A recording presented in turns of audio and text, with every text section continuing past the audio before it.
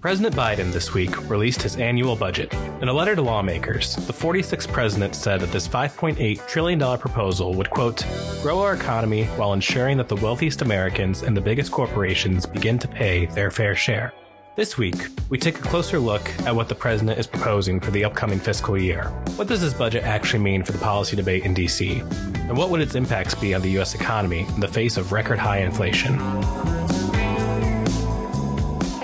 Welcome to The Deduction, a Tax Foundation podcast. My name is Jesse Solis, host of The Deduction.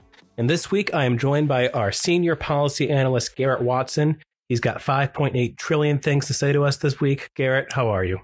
Doing well, my friend. How are you? I am doing well. So 5.8 trillion, that is the size of the budget that President Biden released this week. Before we even get into the nitty gritty of this budget, my first question for you, Garrett. Why does the president release a budget if Congress is the body in charge of spending money? Well, as we all remember from our civics class, there are three branches of government, right? You have the executive branch, which the president is in charge of, executing the laws and administering the programs that Congress has passed via legislation in the legislative branch. And then, of course, you have the judicial branch to judge and weigh the various laws that have been passed. And what we have found in that process is the president has a lot of information necessary to determine whether or not programs can be effectively executed. And so as part of the budgeting process that occurs every year, the idea is the president and the White House kick it off by suggesting what the budget should look like that Congress would pass into law by going into detail, sending in hundreds of pages and a ton of information on the various programs they'd like to see changed, the funding levels for those programs, and different ways to raise revenue. And as you referenced, sometimes that can be quite aspirational if you can yield budgets that are very different from what the budget currently looks like. But it's ultimately up to Congress to decide what they want to do with the budget. Oftentimes it doesn't go anywhere, but it is an informative document that helps us determine what the White House is really looking for in the budget this year.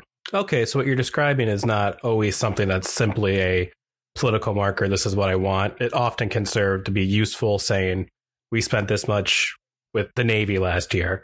We don't need that much, or maybe we need more given changes. Yeah, that's exactly right. Yeah, it takes into account, the economic environment, how much revenues come in, how much they expect to spend with programs. And it's also meant to be aspirational in that they may propose expansions to new programs or, for example, may want to have an expansion of defense spending, which is really salient right now, given what's going on internationally. And so it's meant to send a message to Congress, and it's often linked up with the State of the Union. This year it came out a bit after the State of the Union on March 1, but sometimes we'll get a preview of that in the president's address to Congress then as well. And has this been a long-standing practice? Has every president released a budget, or is this something kind of new in our political sphere? Yeah, so the budgeting process compared to the history of the entire nation is actually a relatively modern phenomenon. It really kicked off with the Congressional Budgeting Act of 1974, which came out of some of the chaos that happened in the Nixon administration and the Watergate scandal. And it was really meant to formalize a lot of the process in budgeting for Congress and the president. And that's really what kicked off the sending a yearly budget from the White House and the president to start that process. An important part of this, of course, is that process has itself changed over time. Usually, at least historically, Congress would go through the process of having every committee which has its relevant jurisdiction determining the appropriate levels of authorized spending for each sort of area of the government. That hasn't happened. That process known as regular order hasn't happened much over the last 15 or so years. Instead, what we've seen is leadership in both chambers going ahead and packaging stuff up in a quick manner, putting it into what is known as an omnibus, which is a legislative vehicle, and passing it all at once for the president to either sign or veto. So the process has become a little more chaotic over time and sometimes very late. Technically, the budget for fiscal 23 should be established by October 1 when this fiscal year ends. It doesn't line up with the calendar year. But very often they have to come back to Washington, scramble, extend the current budget effectively, and then pass it late. For example, this past year's budget was actually passed in the spring of this year, despite the fiscal year starting last October. So that's just a good example of the process that can be a bit messy at times. And I'm glad you got into the process a bit there, especially talking about the congressional part of it. That could be a whole episode in and of itself, because you got your appropriations committees on both sides, and then you have, the vehicles they all go through. But we're here today to focus on the president's budget. And you mentioned earlier, this, in addition to being something that is a useful document saying this is what we're seeing, it also sends a message. This is my priority as a president for this next year. What would be the message of Biden's latest budget? Yes, I think what the president and the White House are trying to do is thread a pretty sensitive needle right now, which is the president's sort of seminal economic and social policy plan known as Build Back Better has come to an abrupt halt as of the end of last year and going into the spring. And so they had a decision to make as to whether or not, how much and whether they would include any of that in the budget. Instead, they've taken a very different tact where instead of proposing a massive increase in spending in the budget, they've actually reversed course a little bit and decided to propose a budget that would have a net deficit reduction of about $1 trillion over 10 years. Really important, though, to note that most of this budget assumes that some version of Build Back Better passes, which may have its own independent effects on the deficit as well. And so a lot of what you can see in the budget this year, including that deficit reduction, some of the tax hikes that I'm sure we'll get into, the spending changes, all of that is layered on top of what they hope to have be a successful Build Back Better process in the spring that would be separate and over and above what we saw in this budget this past week. So to clarify, the president has released this budget saying, here's my $5.8 trillion plan for federal spending. But in that budget, it assumes that his Build Back Better agenda is already law. But Garrett, last I checked, Build Back Better hasn't been passed, correct? That's right. Yeah. So it's really meant to try to ensure that any negotiations that are happening right now are not disrupted. So they just assume, for the sake of the budget, that some version of Build Back Better passes. But as you say, that's assuming the very thing they're trying to get done, which I think really means a lot of the stuff we see in the budget, particularly on the tax side, is more aspirational, because a lot of the stuff in Build Back Better is still itself facing an uphill battle in Congress.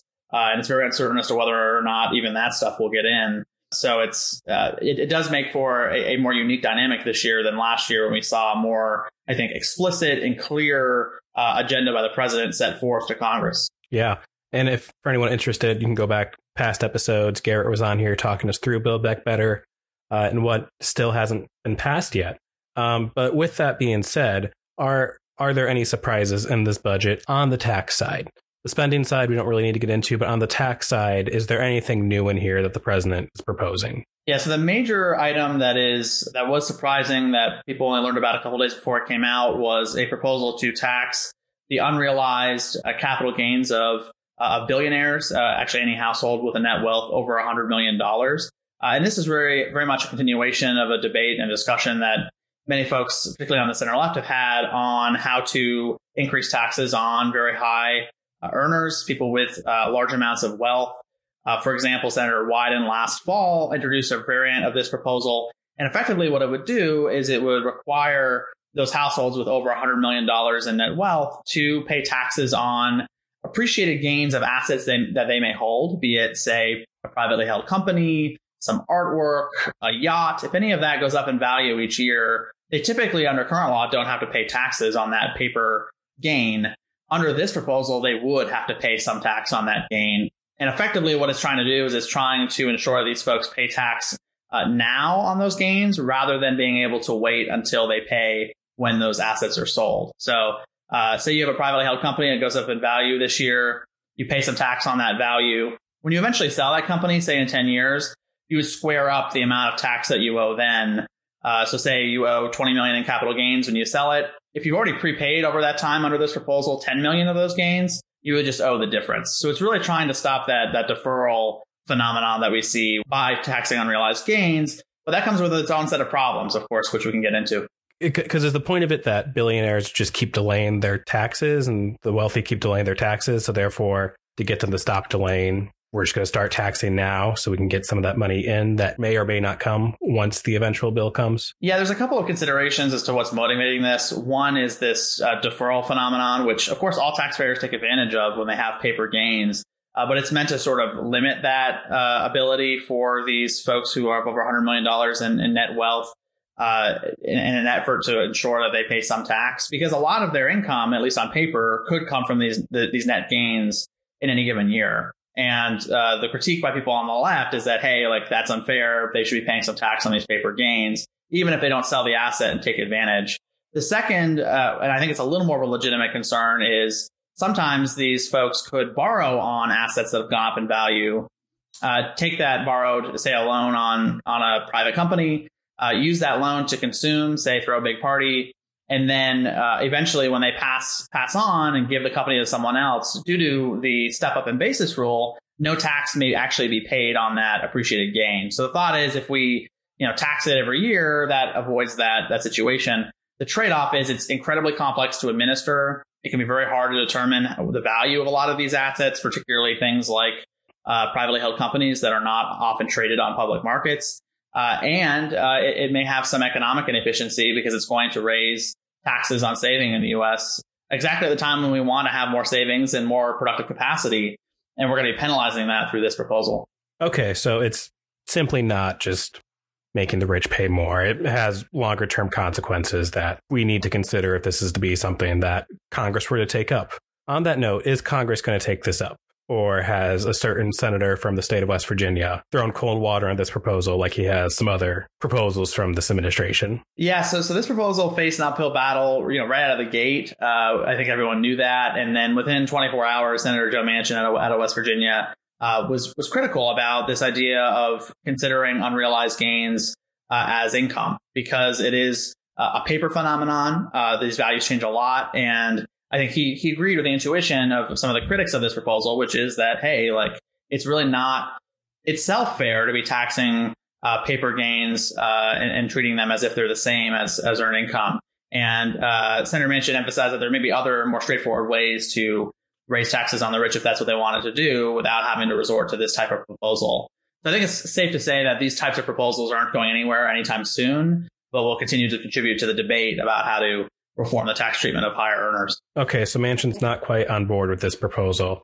Looking at some stories breaking down the budget, just some top line figures I saw online, it looks like they wanted to hike the top marginal income tax rate to 39.6% from 37%, which would hit those making more than $450,000. There's some changes to executive compensation, to carried interest, to grantor trust.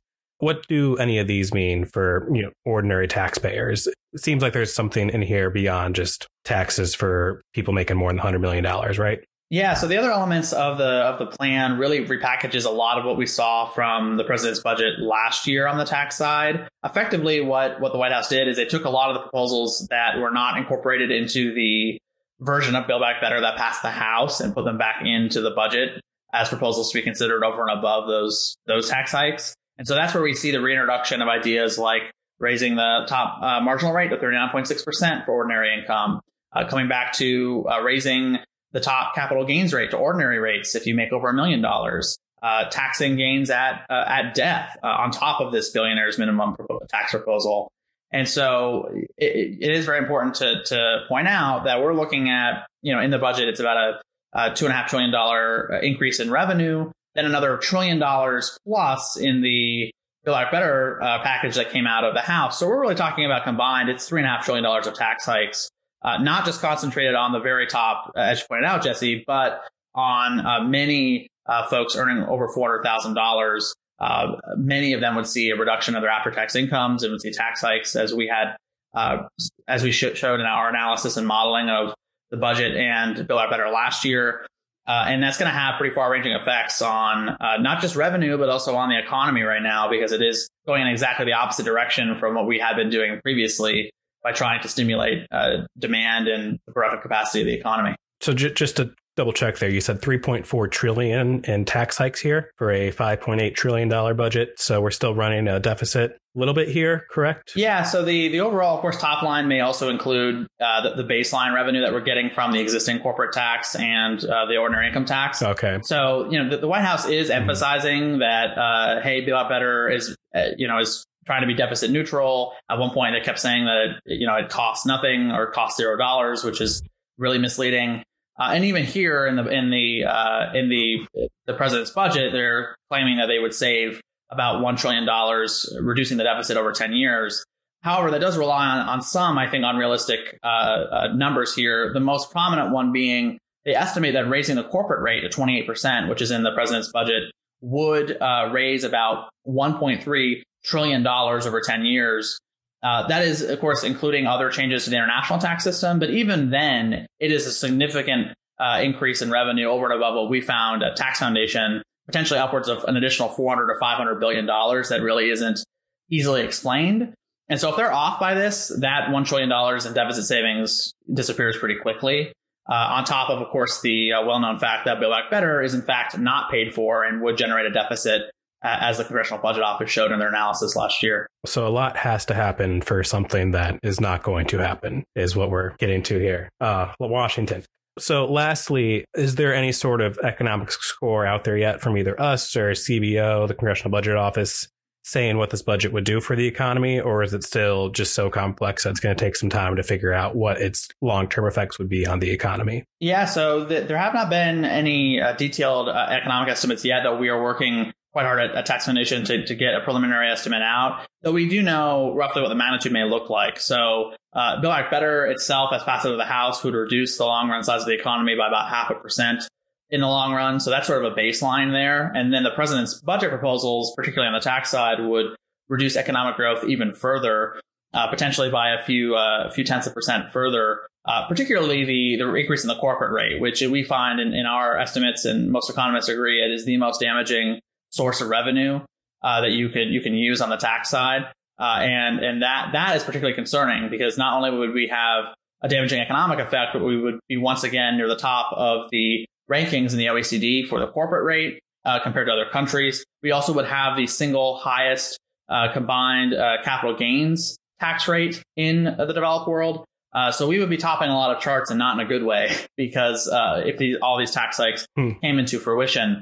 And so it's a pretty significant change. And of course, lower income folks under 400,000, though they may not see much change in their taxes, would be harmed by this because of the slower growing economy. And we found last year that after-tax incomes would be dropping in the long run across the board from these proposals. And at a time of record high inflation still, high gas prices, anything to weaken the economy may not be the most useful use of time. Useful use, I like saying that like that. Anyway, but well, that's a lot to take in, Garrett. We thank you for breaking it down with us. Where can people find you on Twitter if they want to keep updated on this budget, our modeling, and more?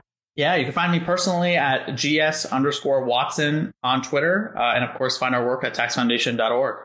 Thank you, Garrett. Well, we'll be sure to talk to you again here soon. Thank you. The Deduction is produced by Dan Carvajal. To learn more about the Tax Foundation and the Deduction, visit us online at taxfoundation.org/podcasts. You can also follow us on Twitter, Facebook, or LinkedIn at Tax Foundation, as well as on Twitter at DeductionPod. Thank you, and we'll see you next time on The Deduction.